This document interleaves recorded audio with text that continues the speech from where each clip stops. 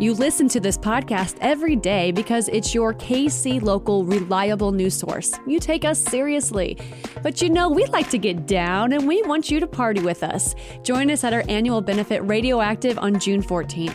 NPR's All Things Considered host Ari Shapiro is the featured guest at this party, and it's gonna be bumping. You gotta be there. Sponsorship packages and ticket information are available at kcur.org/radioactive. Up to Date wants to know what you're talking about with family and friends. You can text UTD to 816-601-4777 to tell us. Again, 816-601-4777.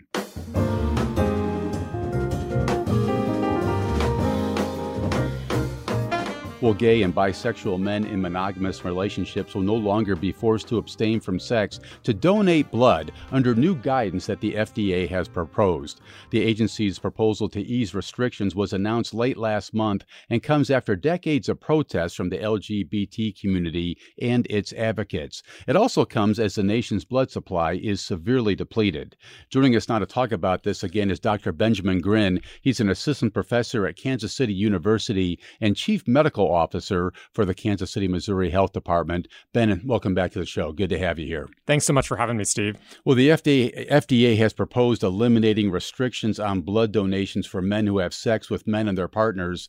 It instead recommends screening eligibility based on individual risk. How significant a breakthrough is this in your view?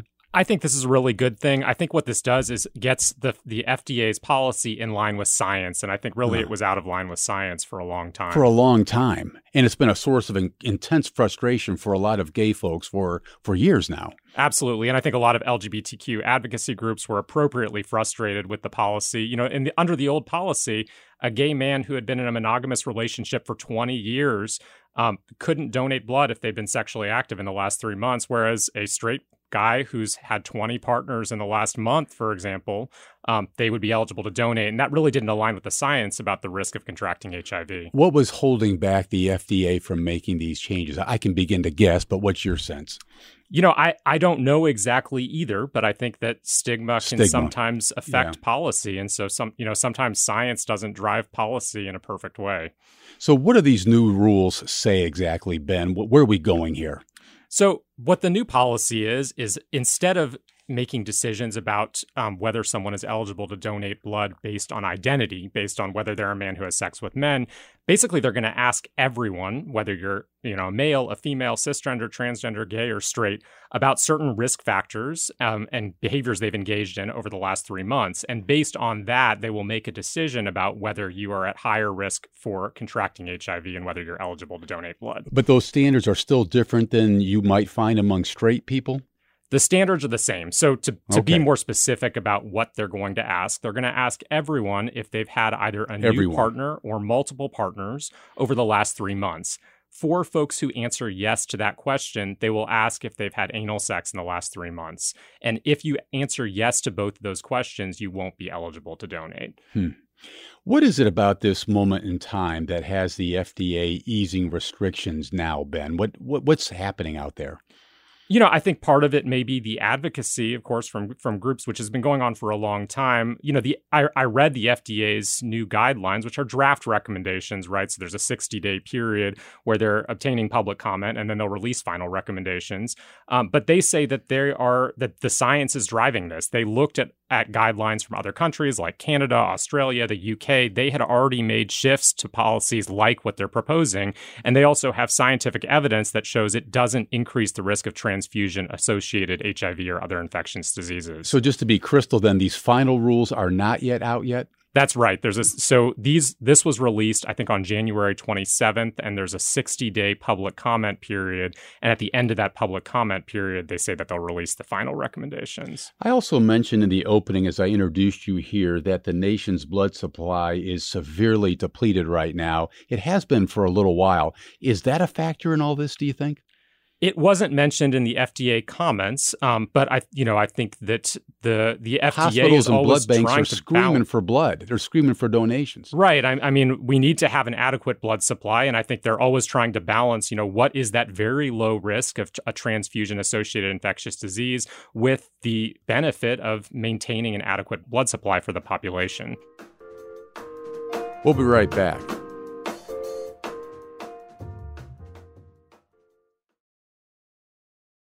What's the history of gay and bisexual men being banned from donating blood in this country? It's an interesting history. And I think one thing that's important to remember is that a lot has changed since the 1980s. So right early in the 1980s, the HIV epidemic started.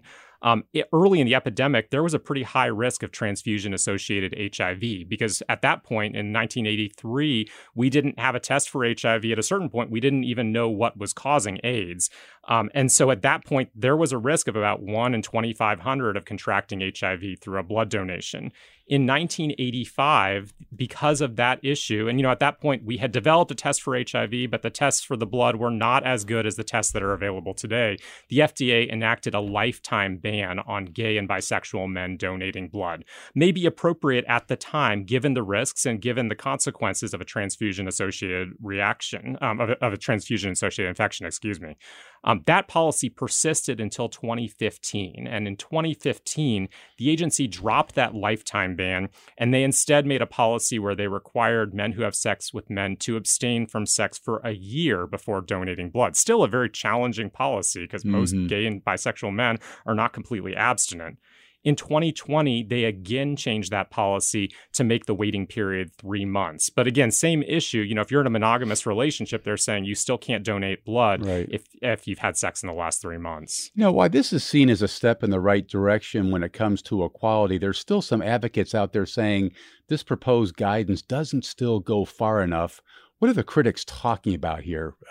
What do you pick up? One of the criticisms, something we haven't discussed, is related to a medication called HIV PrEP. So HIV PrEP is a medication that folks can take once a day in order to prevent HIV infection. And it's about 99% effective in preventing contraction of HIV. As part of the new guidelines, people who are taking PrEP are not eligible to donate blood. And I think that's confusing to a lot of folks. And I have some questions about it as well, because really the medication is highly effective at preventing HIV. The FDA's reasoning behind why that is part of this policy, at least in the draft recommendations, is that PrEP actually does reduce the chance of detecting HIV in the blood. And so, if, let's say, someone had an early HIV infection that wasn't detected on a blood test and they started taking PrEP, or, for example, they were taking their PrEP inconsistently and they contracted HIV, they donate blood. The blood, because they were on PrEP, the blood test may be less likely to pick up HIV in the blood than if they weren't on PrEP. So that's the FDA's reasoning behind it. But I agree with the advocates that there are some challenges to this, and I also worry about the messaging. I wouldn't want folks to think that they should go off their PrEP so that they can donate blood, because it's a highly effective medication.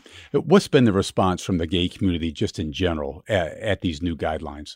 I think that there is, in general, support, and I think that folks are happy about the change in the guidelines, that at least folks who are monogamous and in a monogamous relationship, now are able to donate blood. I think that there are some folks who are still unhappy with the policy, as you mentioned, in particular because the type of sexual behavior that they are restricting folks from engaging is one that folks in the gay community are more likely to engage in. And so that is still a challenge. I would like to see more data on what would be the risk of further loosening these restrictions, because blood tests that are done to prevent the risk of transfusion-associated HIV are very sensitive. And so I'm hoping that in the future there's a possibility that they could lift all of these restrictions, and that the tests that the tests that blood banks do to look for HIV in the blood through screening could be enough. I guess the FDA is saying that at this point that isn't enough. And the main challenge that they point to is what's called the window period. So there is this short period after someone contracts HIV, about 1 to 2 weeks, where blood tests may not be sensitive to pick up that early infection. And so basically what the FDA is saying that they need these extra protections to reduce that already very low risk of a transfusion-associated infection. That's Dr. Ben Grin. Again, he's an assistant professor at Kansas City University, chief medical officer for the Kansas City, Missouri Health Department. Ben, it's always good to have you here. Thanks so much. Thanks so much for having me, Steve. Bet. Up to Date is produced by Zach Wilson, Reginald David, Elizabeth Ruiz, Zach Perez, and Hannah Cole. Our intern is Claudia Brancard. Our announcer and engineer is Paul Nakatura. Our theme music is composed and performed by the great Bobby Watson. I'm Steve Kraske. Thanks for listening.